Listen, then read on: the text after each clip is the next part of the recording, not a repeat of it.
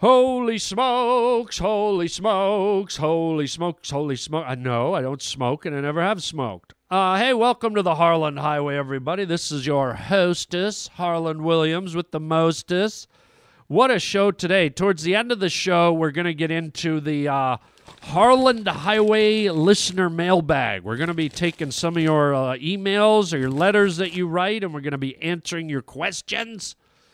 We're also going to be taking a few of your phone calls. We're going to be listening to your phone calls and answering your phone calls.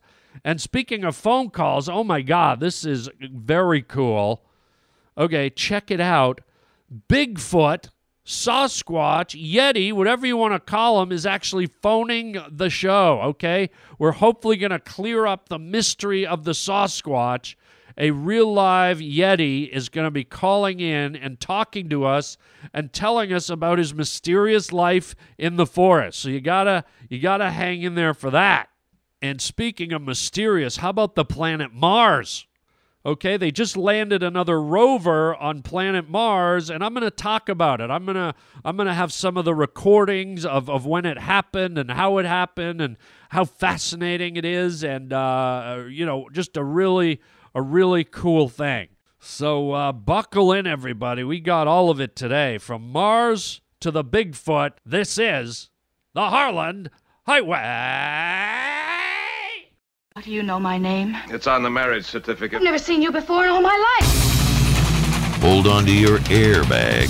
You heartless monsters. All of you, through and through. You're riding down the Harland Highway. Oh, yeah!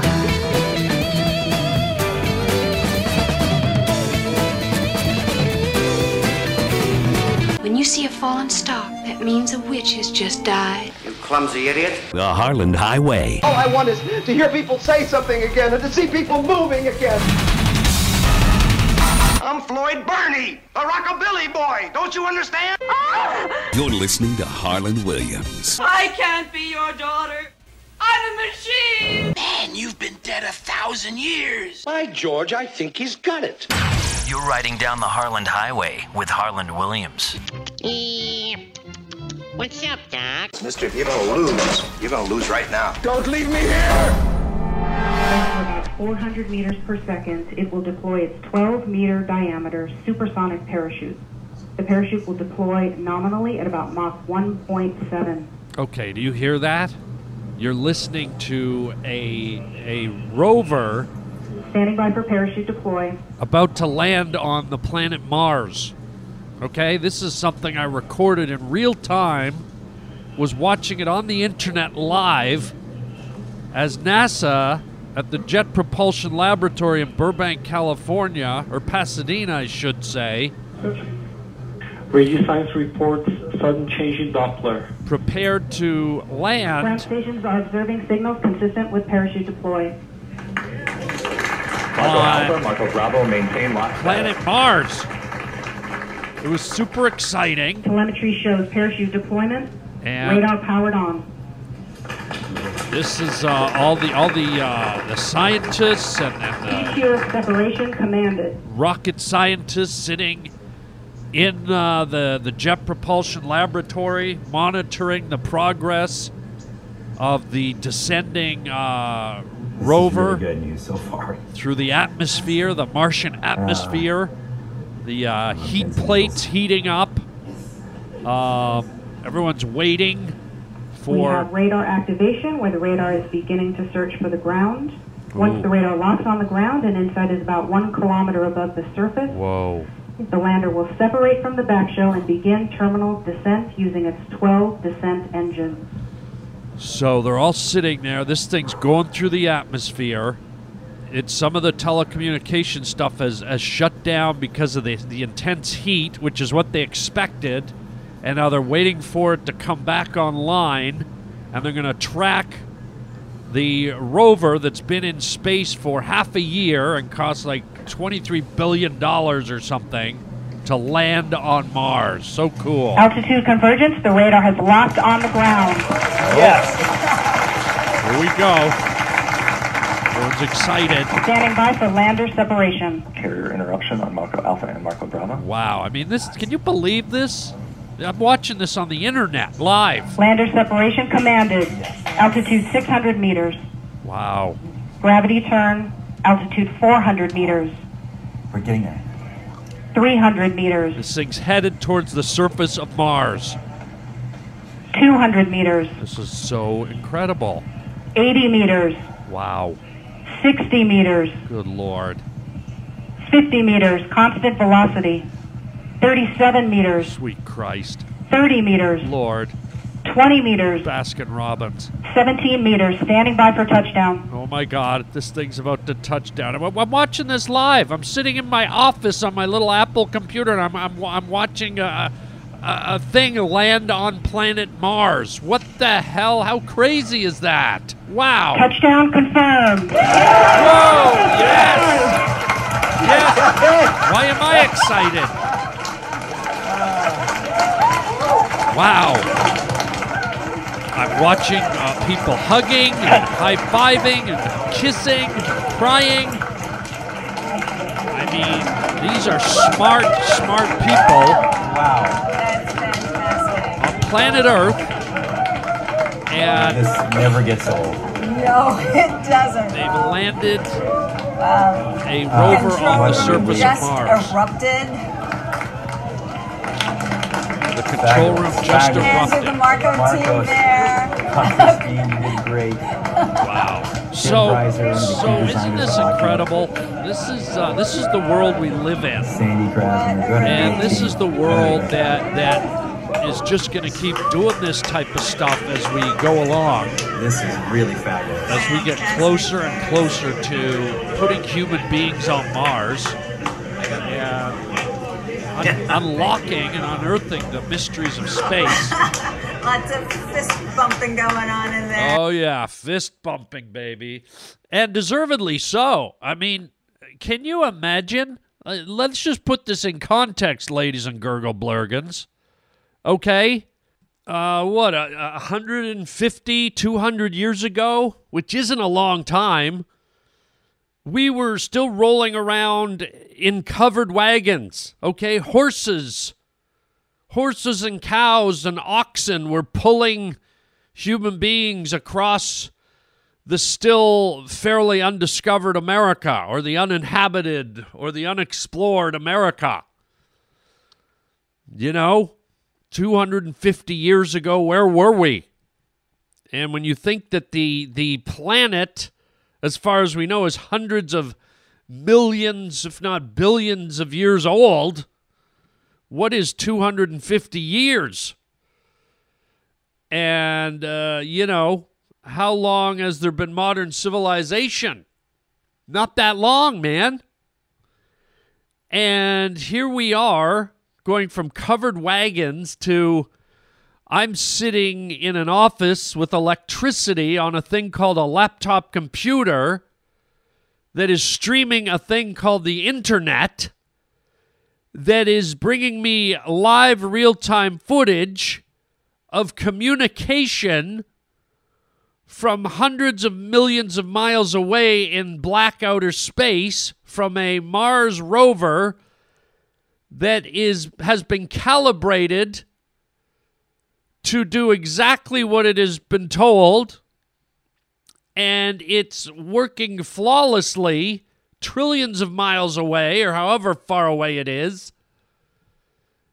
It has maneuvered through space. It is now activated all its computer components that's instructing it to do exactly what it just did. And I'm watching it on this device that someone invented in real time. I mean, it's just mind-boggling.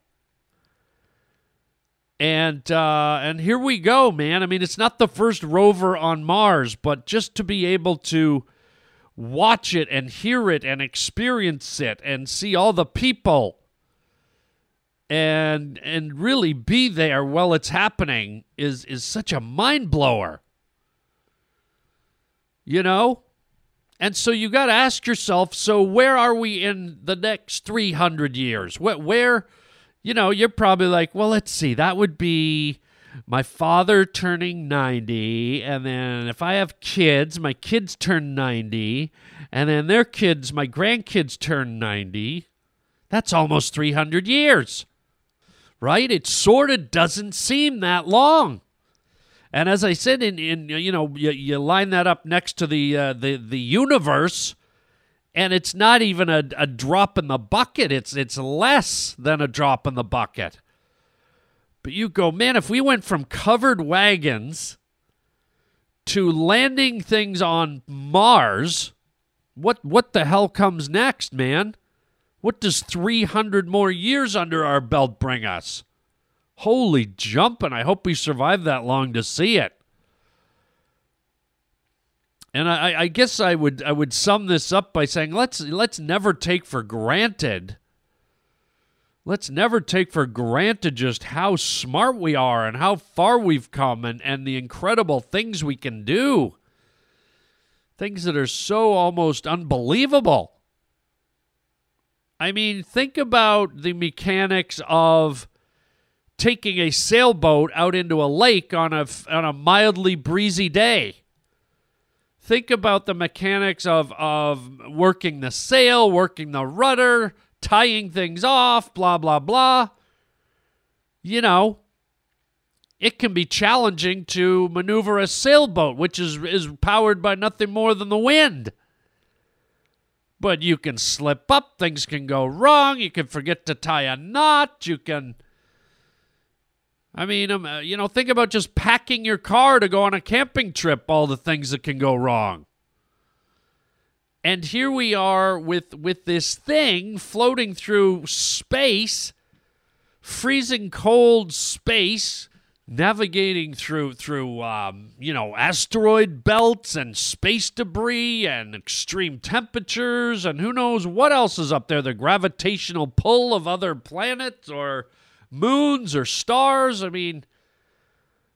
And then for all the computers and all the calibrations to work like clockwork under those adverse conditions, for everything to line up and activate when it's supposed to, and all the moving pieces to bring down a rover on another distant planet like meticulously and perfectly, it just... Who are we, man?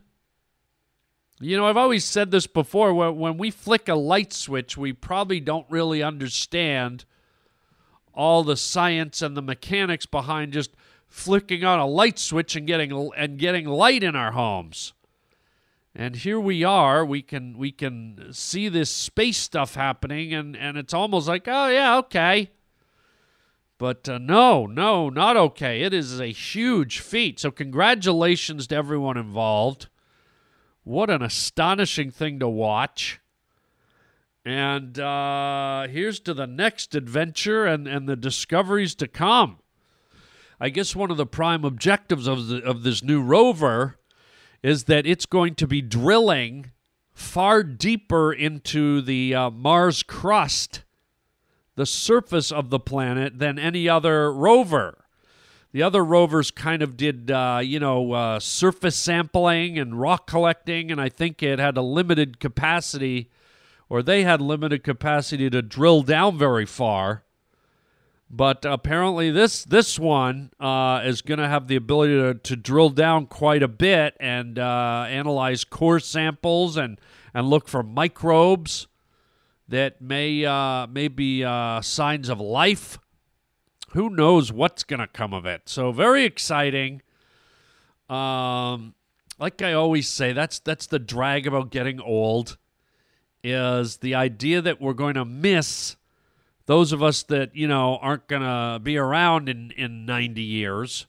We're going to miss all those exciting discoveries that are going to happen up there in Mars and beyond. Is there going to be other life? Is there going to be other creatures or civilizations? Are they going to find a new substance?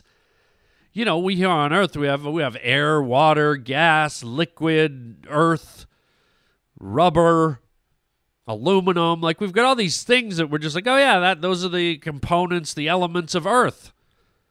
But what if on another planet there's stuff that we can't even imagine? What if there's stuff that there's a thing you touch and it makes you invisible, or there's a tree that you lick and it makes you turn every color of the rainbow. There's who knows? Maybe there's I can't, who knows? Maybe there's animals 200 feet tall. Maybe there's plants that eat rhinoceroses. Who knows what's up there, man? And that's the bummer. To miss all that is kind of a bummer. But anyways, it's exciting at least to be alive for this part of the journey, and I hope you guys appreciate that too. I'm sure you do. And I just wanted to share that with you. So there you go. Going to Mars. Oh, it's lovely. It's just lovely. Hello? Hello? Ireland, it's Chris from Halifax. Just a quick rebuttal on the Sasquatch subject that I called about earlier. I totally agree with you. All living things, leave traces and trails and waste and some indication of their presence. I grew up in a very country area that was, my family was, professional guides and hunters, and so I was well familiar with the wildlife in the area. I wouldn't believe that there was such a thing until I seen it. I can't deny what I seen. And, my family, they are very uncomfortable talking about it. So, I can't get much out of them. So I know they know things, but they don't want to talk about it. So that's where that stands. And as far as the smoking, no, I don't smoke. I never have smoked. I'm a singer and a bass player in several bands. So that's probably what you're hearing as far as the gravelly voice sometimes, if I just come back from a rehearsal or a gig or whatnot. It gets a little bit rough. But, yeah, that's what that is, man. So, I'll send you a link. I'll send you an email link to that music, and you can hear a little bit of that if you want.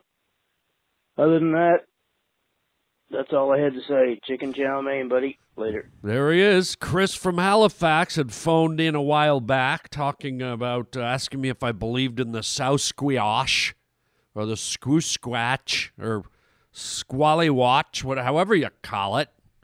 Probably not a good word for dyslexic people.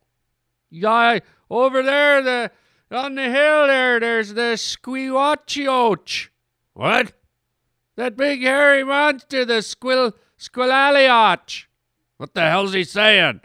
It's right there. Get your cameras. The Squatchymolacho. What the hell is that idiot talking about? I don't know. He's got dyslexia. Hurry, it's the Squatch.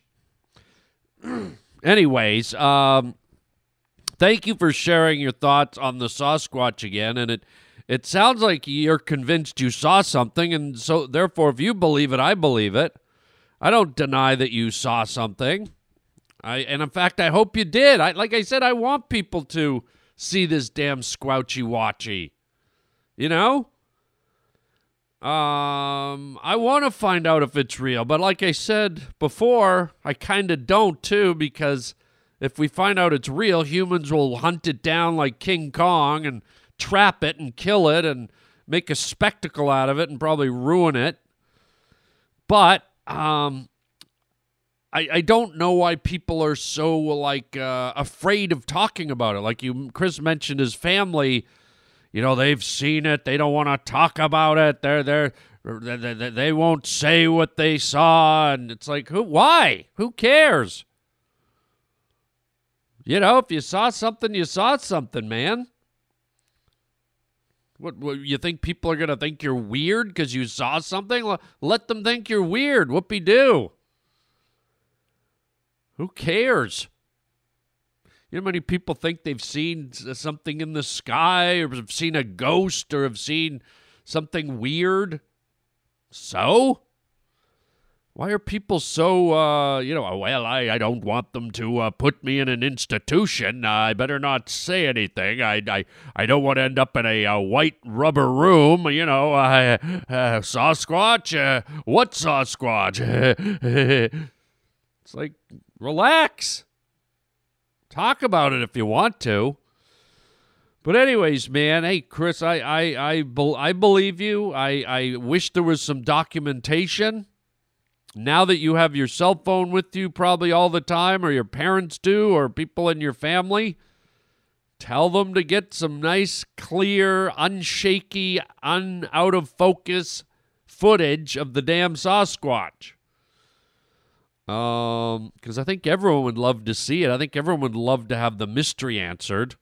And as far as mysteries, thanks for clearing up the mystery about your smoking. I thought you had smoker's voice, but you're a singer. As far as the smoking, no, I don't smoke. I never have smoked. Okay, I just thought maybe you smoked. Are you sure you haven't ever smoked? No. No, seriously, just like 1 or 2 or 3 packs a day, say. No. So never. You're telling me you've never, ever, ever smoked? No. Are you absolutely sure, Chris? I don't smoke. I never have smoked. Well, I think you do. No. Yeah, you do, Chris. No. Yeah, come on, for sure, bro. No. Chris?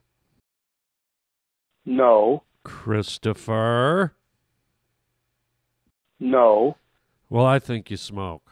I never have smoked. Okay, well, we'll leave it there. If you, whatever, dude. If you say so, wink, wink, Cool.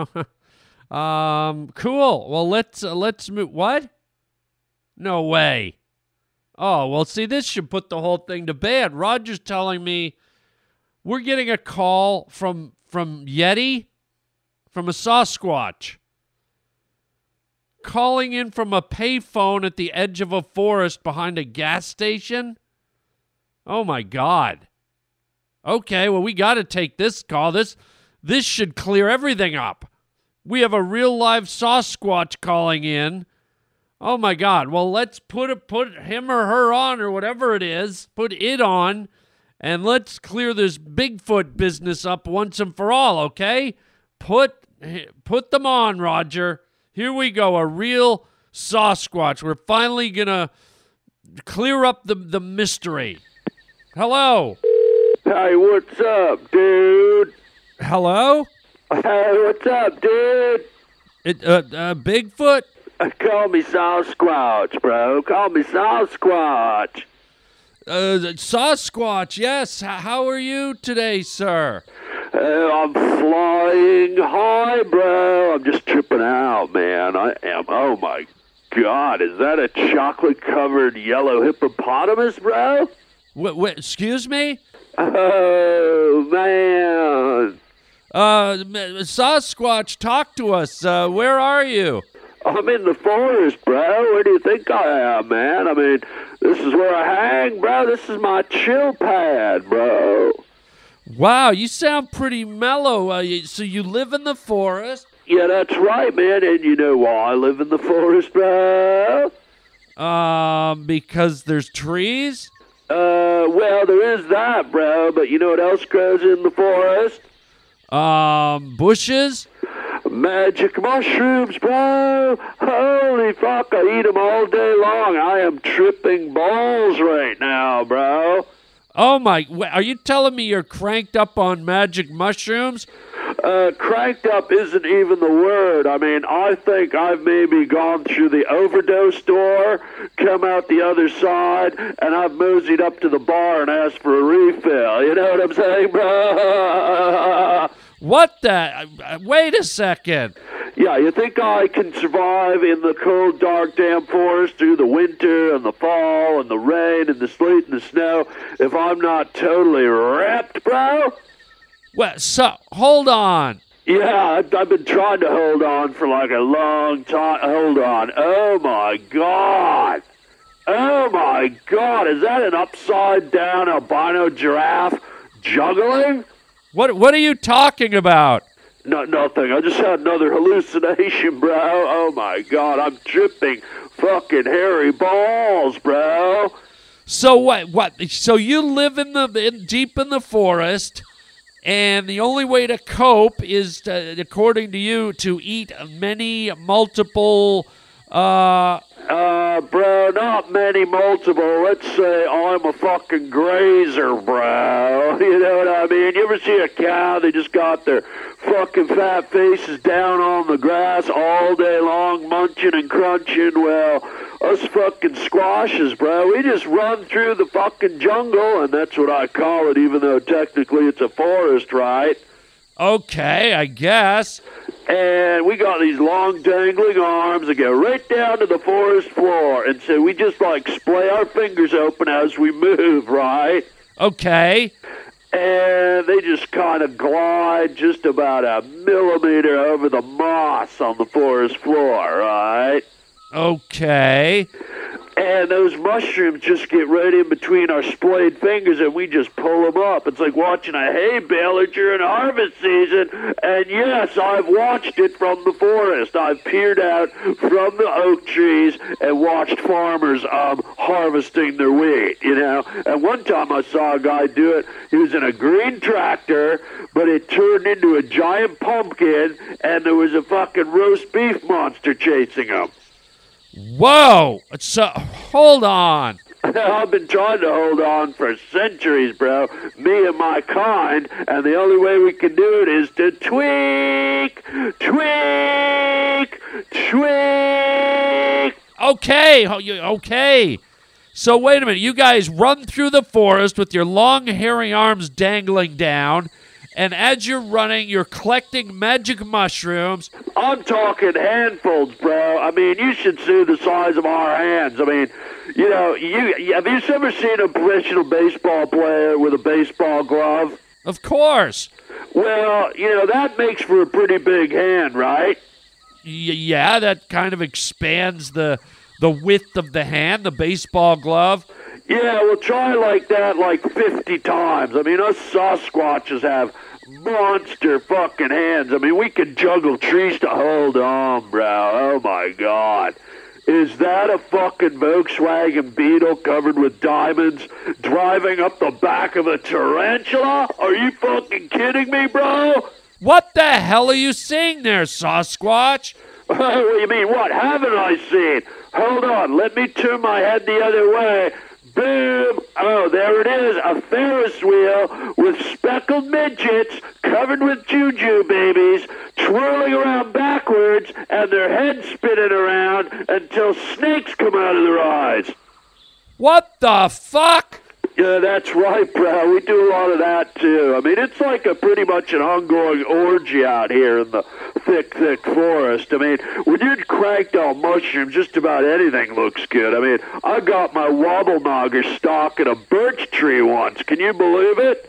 You got what? I got my wobble knobber stuck in a birch tree. There was like a big owl hole or something. You know, owls like to peck holes into the trees, right?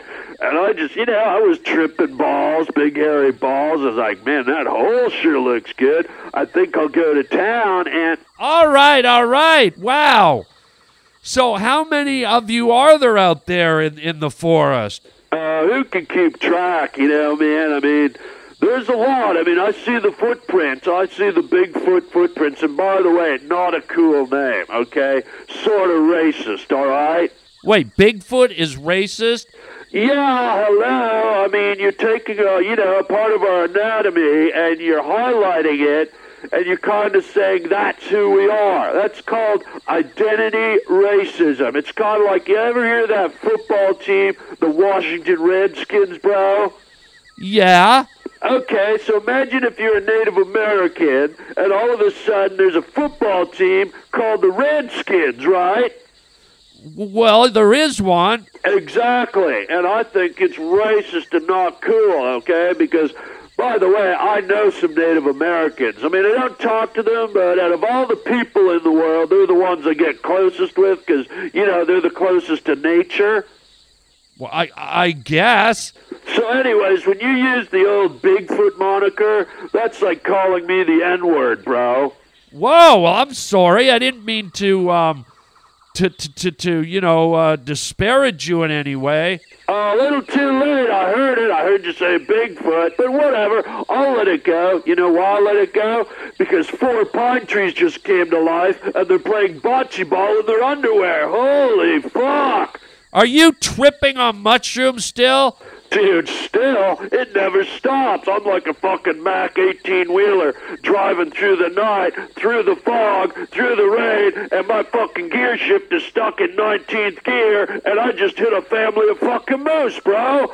What the hell is going on, Bigfoot? What did you just fucking... I mean Sasquatch. No, bro, not cool. I fucking heard it.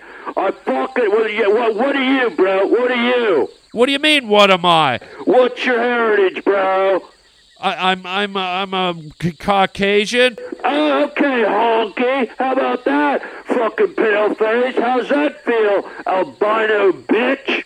Whoa, hey, hang on. No, if you're going to call me the Bigfoot, if you're going to use the B and the F word, I'm coming right back at you, fucking white boy. I didn't want this to turn into a race fight here. We were just trying to get information on the reclusive Sasquatch. Holy smokes.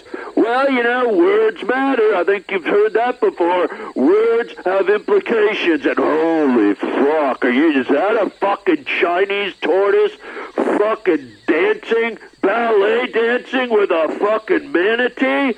Holy, one of them's got a chainsaw, bro. He just carved an ice sculpture of fucking Rosie O'Donnell in the middle of the foot. Holy shit. What the hell is going on? I told you, bro, I'm tripping. And holy shit, there's some of my bros hanging out in an oak tree up there, bro. I got to bail, bro. It looks like, hold on. Yeah, I'm coming. Hold on. Oh, my God, they got a ripe crop of shrooms, bro. I got to get up there. It is fucking on. Huh? Yeah. Oh, my God, sounds like one of them's going to shave. One of them's going to shave their body. That's always fun. We shave with fucking porcupines, right? They got those big yellow teeth, and we kind of trim our bodies, and, you know, in the summer, yeah, I'm coming, all right. What the hell are you doing? I got a boogie, bro. It was great talking to you, white honky bitch. Fuck you. Shrooms forever. What? White honky bit? What the hell? Roger? Holy what the... Good God. I did not have sexual relations with that woman.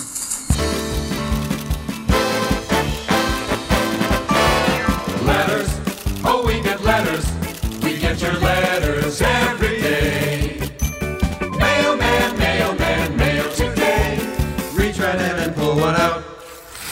Those letters, I love those letters. Let's find out what you got to say. Oh, boy. Mailman, mail today. All right, let's do some of your letters. Yes, the pavement pounder letters, and I'm the only one in the world who has emails that actually crinkle. This is an email. This isn't like a physical letter I'm holding. This is my emails. Letters crinkle. That's how good they are. Let's do some letters. You guys write me at harlanwilliams.com, and I let them build up, and then I read a few, and we answer them. Here's one from someone. Looks like he has 3 comments on this letter. Wow, a big one. This is from a guy named John Marcus, a pavement pounder. I guess he was responding to my segment about being lactose intolerant. John says, I'm shocked at your lactose intolerance. Milk squirting whores? I thought you were talking about Rosie, but that would be homophobic. Okay.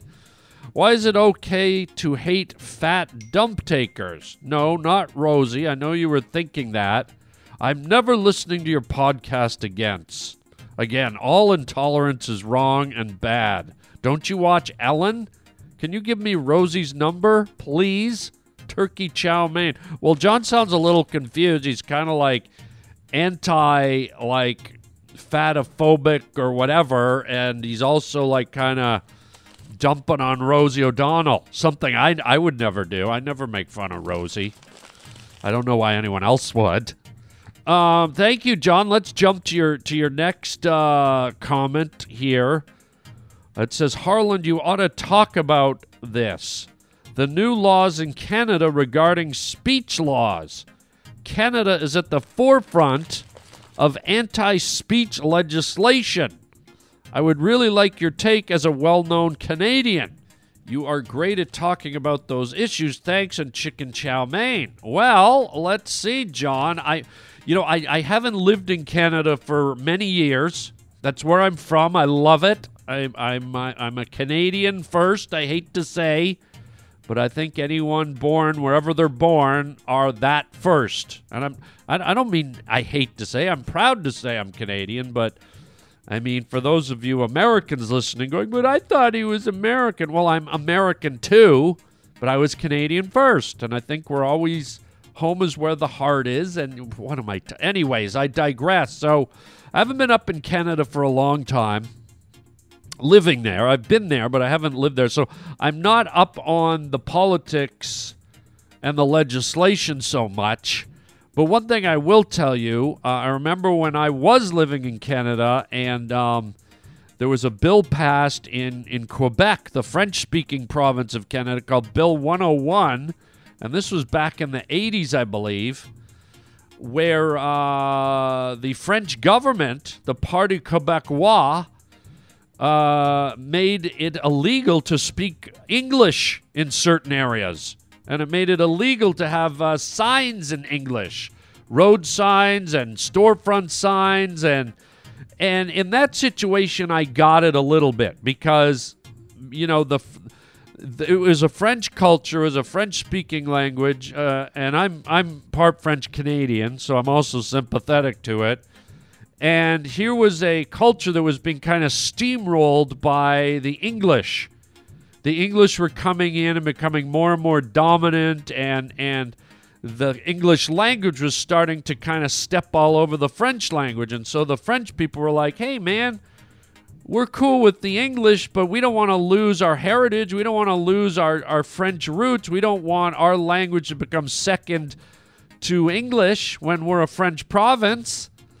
And so they enacted this law, and even though I got why they were doing it, I found it a bit harsh. So my point is, whenever you kind of try to police language, A, it's hard to do, because how do you stop someone from speaking in a certain language or using certain words? And two, it's kind of like, you know, we're humans. We should be able to speak or talk however we want. I mean, you know, we live in democratic countries. Canada and the U.S. are democratic countries. It's all about the freedom, baby. And so whenever I hear that the government of all entities is trying to control the words you use or the way you talk or the things you say, it's disturbing to me. And let's be honest, that there's people out there that use language that can be very highly offensive or a bad influence, or it can be hateful, or it can be non-desirable. But, you know, who's to decide that? You know, if someone talks in a different language, or somebody uses words that aren't maybe the ones you'd like to hear, is who decides whether those words are used? And here's my final point about it. One thing I like about people being able to say what they want, okay? If they're racist, if they're homophobic, if they're Islamophobic, if they love flowers, if they hate bees, whatever their point of view is, the beauty of letting people say whatever they want is you know who that person is. You know what they're about. You know where they stand. And if someone's racist, or somebody's evil, or someone's hateful, or someone's loving, or someone's gay, or someone's straight, or someone's whatever, the way they express that is through their words, and they verbalize it. And I think it outs everybody when people talk. And in a way, it's healthy. We do hear stuff we don't like, but at least we know where they stand. And what happens is if you subverse people, if you suppress their words, if you try to contain their language, then here's what happened. People become secretive. They feel shamed, and they feel that they're not allowed to express themselves. And so let's say, for example, there were some people who had dark thoughts, and maybe they were anti-Semitic, or they hated white people, or they hated Asian people, or they hated black people. And so when people don't express that, and they don't, their true colors aren't shown, then what happens is secretive people start to kind of slink into the shadows, right? And when you're in the shadows, you kind of look for other people in the shadows like you. You know? And then when you're in the shadows, things are dark, and they're not seen, and they're hidden. And so these groups, these hidden people could start growing, and they could start planning, and they could start an uprising, and they could start gaining momentum, and they could start a movement, and they could start a cause, and it's all secretive and hidden, and it could start a revolution, and it could cause anger and hatred, and it could cause people to break off into groups and sects and cliques, and suddenly you've got this divided society where people are secretly, bad people. I mean, that's kind of what the Ku Klux Klan is, and until they throw those white sheets over their bodies, you might not know who's a Klan member. And they dwell in the shadows, and they meet in secret places, and they hide. They're like wolves hiding amongst the flock. And so that, to me, is the danger when you start suppressing people's freedom to speak. I think you push people that might be people you want to avoid into the shadow, and they start to find each other and collect together and form dangerous groups and create dangerous energy. So the lesser of two evils is to hear someone speak out and say things out in the open. Like, take Louis Farrakhan, for example. I don't know if you know Louis Farrakhan. He's a very outspoken and racist black leader. And he blatantly slams the Jews all the time. He calls them animals, and he talks about the destruction of Israel, and he blames them for things. And I'd rather, as hard as it is to hear him say that, those vile words, and to smear a race of people, the Jews, with that horrible anti-Semitic talk, I'm happy as hell that he does it, because I want to know exactly who that scoundrel is. I want to know who that dark-hearted person is. I want to be able to identify him and label him and know where, to me, a bad person like that stands and what their point of view is, because then it's all out in the open. And then you can watch that person, and you can follow that person, and you can know what they represent. And that way anyone affiliated with them has to, by association, probably be of the same mindset. And then you have a group of whatever they are, anti-Semitic people, out in the open, and they're not hidden, and they're exposed. And you can know to avoid them, or you can know to persecute them, or you can know to keep an eye on them so that they don't get worse. And that's just one example, Louis Farrakhan, but there's all kinds of groups like that. Like I said, the Klan, there's all kinds of things. And so my point is, John Marcus, that don't restrict people from speaking. I don't think that's healthy. I can see why they're trying to do it. It's like, oh, we live in a utopian society. We live in Pleasantville. Nobody's allowed to say anything. Hi, how are you today? Yes, everything good? Oh, everything's perfect. Yes, no. God, I'm choking up over it. But you don't want to live in that world where everything's just peaches and cream, because that's a bullshit world. That world doesn't exist. We're human beings. And sometimes people have differences of opinion or they don't like another person, and maybe they have a valid reason. You know, who knows? I don't know. There's sometimes people just don't like each other, and it's not the color of their skin, it's an attitude. It's they don't like where they live. They don't like the car they drive. They don't like the way they part their hair. I mean, sometimes humans are just like that. We find reasons to disagree or not like each other and be pissy with each other, but, you know, let that be heard. Let that be seen so that we don't become all these little break-off splinter groups of gangs. And part of being a melting pot is not just the physicality of being a melting pot culture. It's not just the color of the skin or the religion. It's the words, it's the language, it's the verbalization of things. And you can't be a selective melting pot. Well, we like the Muslim people, but we don't like the way they speak. So we want the Muslim people, but they have to speak English. And the white people, we like the white people, but we don't like the way they dress. So we want the white people in the melting pot, but let's put them in different clothing. And the Japanese people, yeah, you know, we don't like the way they stand. Let's fix their posture. So if you're going to have a melting pot, you got to accept it all. And that includes sometimes the harshness of people's words. And so for the government to start trying to tell people what to say or think or do, I think it's a mistake. So there you go. There's my opinion.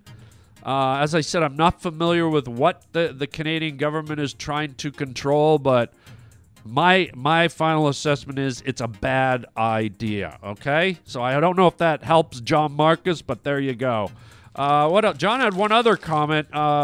John's third comment, and you are right about Whoopi Goldberg and The View. Excellent observation. Oh, okay, so yeah. Recently, I talked about the movie Ghost and how brilliant I thought Whoopi Goldberg was and how brilliant Whoopi was in many of her movies, like The Color Purple and, like, just, you know, really seemed like a very beautiful, engaging, charismatic person with a lot of joy to give. You know, you could see it in her big, bright smile, and there seemed to be joy in her eyes when she was acting. You could see the comedy coming out and the art of making people laugh, and laughter equals joy.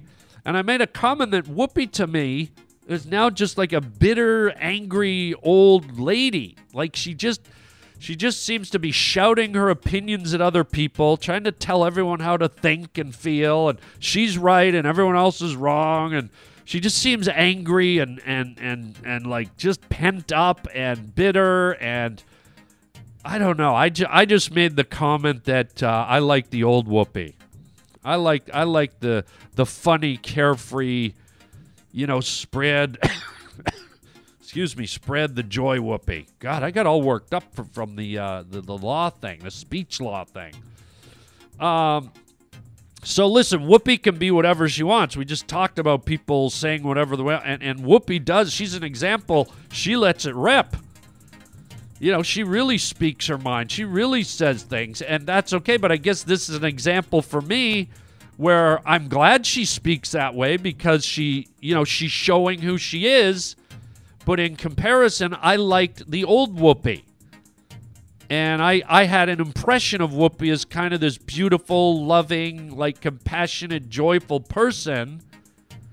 And now I have the impression of kind of an angry, kind of bitter person. And so the only way I could arrive at that conclusion was by Whoopi expressing herself openly and freely and getting her words out. So she's kind of a good example. Now, I don't hate Whoopi for it. I don't disparage Whoopi. I don't dislike Whoopi, but I liked the old version of Whoopi. I like people that spread joy and happiness. I don't like people that necessarily are barking at me and you know, so entrenched in their point of view that they try to make other people feel like they're wrong or stupid or.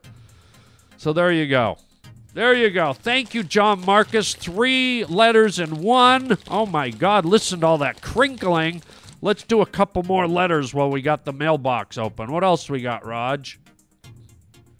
Okay, here we go. This is a letter, like I said, an email, but mine crinkle, from Adam H. He says, "Hi, Harland. I wanted to send you a quick note to let you know that my son is Puppy Dog Pals' biggest fan." Oh, here we go. Puppy Dog Pals is my animated show on Disney Junior, my cartoon. His name is Hudson, and he turns 3 years old on New Year's Eve. I wanted to share a quick story with you about the show. We were in Hawaii just recently, staying at the Hilton Hawaiian Village, and at the hotel they have a few areas with parrots and various birds. There was one bird in particular that became the highlight of the vacation. As we walked by, Hudson pointed to the red, blue, and green parrot and said, "It's Bob's bird. Bob's bird. Bob's bird." I did the voice for that in that episode, by the way, if you can't tell. Bob's bird. Bob's bird. And just so you know, in the show, the show was about Bob trying to find a lost parrot that he had when he was a little boy. So Adam continues. He goes, "Since we also watched the show with him, we immediately knew he was referring to the episode where Bingo and Rolly search for Bob's bird and eventually track him down on the beach. Bob's bird became a sightseeing adventure for us on a daily basis and also gave us a strategy to get Hudson down to the beach. 3-year-olds can be extremely stubborn." Ha ha, there you go. Nothing like the old Bob's bird to get them to the beach. Adam continues. He says, "I just wanted to send a thank you for creating such a great show and allowing me to win a debate with my wife that your voice was in fact that of Bob." Adam, well, not only was my voice that of Bob, but my voice is also one of the parrots. And there's about 3 or 4 or 5 parrots in the episode. And one of them is me. I do the voice of Bob's bird. You can hear it when you listen to it. So see if you can pick out the parrot that's me, Bob. And Adam sent a lovely picture of his wonderful, cute little son. He's standing in some plants in his little Hawaiian shorts. And right behind him, and he's got the happiest expression on his face, such a cute kid. Beautiful child. And behind him is sure enough, a parrot, a red, yellow, blue, and greenish parrot. Bob's bird.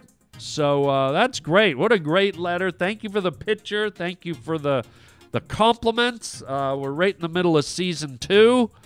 And for those of you that have been asking, the Christmas episode went up last week. So if you missed it, check your DVR for the Christmas episodes. There's 2 of them. They're really great. One of them, the Puppy Pals go all the way to the North Pole to help Santa with Christmas. And in another episode, the puppies help save a melting snowman. And his name is Sir Burr. As in, brr, it's cold. So check your DVR for the 2 Puppy Dog Pals Christmas episodes. They're really great.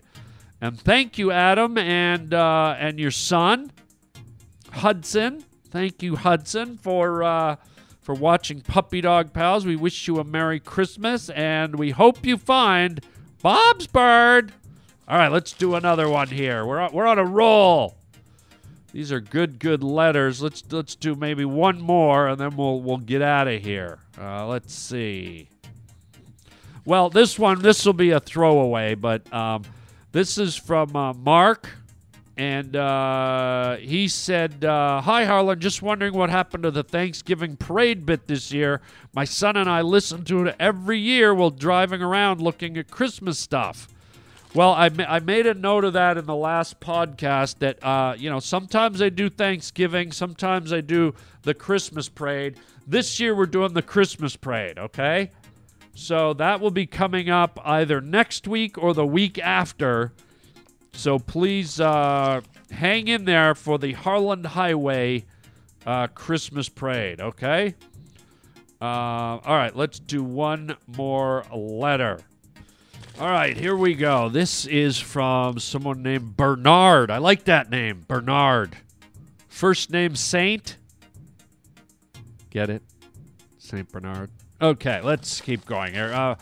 Bernard says his subject is fires. Fires. He says to me, Harland, I hope you are okay and outside of the fires. Harland sneezes SARS on everyone. God bless you, my child. Okay, interesting letter there. St. Bernard is talking about the fires in California that just recently ravaged certain parts of the state. Unbelievable damage, death, destruction. Many people died.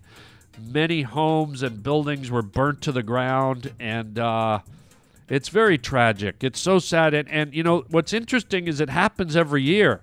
This is not a unique year. Every year there are crazy wildfires in California. And every year people lose their lives, but this was probably one of the worst ever. And I don't know if you like Donald Trump or not, but he made a comment, and, you know, I used to be in the forestry business. I used to be a forest ranger, and I used to work in fish and wildlife and in the forestry business. And Donald Trump made a comment about the mismanagement of the forest lands in California. And from what I heard, and I have not investigated this, but Donald was talking about how that there are a lot of restrictions wherein they're not allowed to clear a lot of the forest, the dead underbrush, some of the bushes. I guess it sounded like maybe there were environmentalists that were against a lot of the scrub, as they call it in the bush, and the dead trees and some of the fallen foliage and all that stuff. I guess there's some kind of debate over whether they're allowed to really get in there and clean up the forest floor because, you know, when a forest grows kind of wild like that, once flames land in it, it can run, it can go. So I don't have all the facts, but if in fact they are restricting the amount of clearing they're allowed to do in the forest, and by the way, I'm all about the forest over clearing it. I'd rather see trees than parking lots, you know what I'm saying? But it sounds like maybe the forest could be cleaned up and a lot of the dead brush collected and removed so that it doesn't create fuel for a fire environment. So hopefully, you know, all those facts get cleared up, and hopefully we're in a situation where they can remove a lot of that debris, and in the future, hopefully slow fires down, if not stop them completely from happening. Because as you know, dead, dry brush is just like throwing a match on gasoline. I mean, that stuff just goes, man. So, you know, hopefully Donald's on the right track with this one, and they find a compromise, a way to keep the environmentalists and us, the public, happy, you know, making sure nature is protected, but at the same time, you know, cleaning it up enough that things aren't destroyed. And, you know, let's face it, when homes get destroyed, forests get destroyed. Hundreds of thousands of acres of forest get burned to the ground, and that's more destructive than allowing people to go in and clean up a forest. So you got to pick your poison there. And then to the end of your letter, it says, Harlan sneezes SARS on everyone. God bless you, my child. Well, I guess my secret's out. Yeah. If I see you and you're not wearing protective goggles or a helmet, I will sneeze SARS all over you. And after I've done it, I will say, I'll look you in the eye and say, God bless you, my child. Okay. So there you go. That's it. Raj, let's close up the mailbag. Thank you for your letters. If you want to write to me, harlandwilliams.com. And we look at all the letters, and we just put up the ones that catch our interest, and there you go. So we love hearing from you. Thank you so much, you guys and gals, for writing. Oh, and I guess I should just add that for clarity, I was not affected by the forest fires. I should have thrown that in there because that was your question. The fires happened north of me, somewhere in Malibu. And that's about an hour away from me. And then the other ones were way further up. in a place called Paradise, and I have driven through that region before, and it's a very beautiful region. So sad, but I was not directly in danger or in threat. Oddly enough, during all the fires, there was a fire, a house fire, just down the road from me. I could actually see the house on fire from my place up in the hills, so kind of scary. But no, I was safe, I was sound, and I was not at any time in any danger. So thank you for your concern. Thank for asking. And Roger, let's close up the mailbag. Thank you, everybody, for writing the Harland Highway. Another letter from our listener, Dave. Bob. All right, I think that's a good place to close it up. Close up the mailbag and close up the show. So starting next week, we're going to start getting very Christmassy. You know I like to Christmas it up here on the Harland Highway. So we're gonna start dipping into our Christmassy stuff, which I always love to do every year. It's going to be fun getting ready for the holidays. I'm going to put the lights up this week. I'm going to put my Christmas lights up. I'm starting. I'm going to get a tree soon. Just getting in the mood, baby. So very excited about that. As I said, the Christmas Day Parade is coming up, the Harland Highway Parade. And also, if you're getting ready for 2019 and you want to catch me doing some stand-up comedy, I've already posted a few dates at harlandwilliams.com of some of my upcoming stand-up comedy tour. So check that out. Get ahead of the curve on that. Also, what else can I tell you? Be sure to join our premium membership if you want to listen to every episode ever recorded. It's only $20 a year to do so, and you get special perks here and there too. So that's cool. Also, get our free app on your cell phone, the Harland Highway Podcast app. You get the 50 latest episodes for free. That's a lot of episodes, so get that. No hooks, no gimmicks, just free. Don't forget, as Christmas is coming, we do have items for sale at the Harland Highway store on harlandwilliams.com. If you want to make sure you get your present on time, try and get your order in before December 15th, okay? We have crazy funny T-shirts. We have movies, DVDs. We got downloads. We got comedy specials. We got all kinds of stuff at harlandwilliams.com in our store. So go ahead and order yourself a fun present for your loved ones today. And that's it. I just slipped into Charles Nelson Riley. That's it for today, everybody. Happy holidays. Let's make it a good one. Thank you for being here. Tell your friends to get on the Harland Highway. Chicken chow mein, and bless you, my child. I just had another hallucination, bro. Oh, my God. I'm dripping fucking hairy balls, bro. No, I don't smoke. I never have smoked.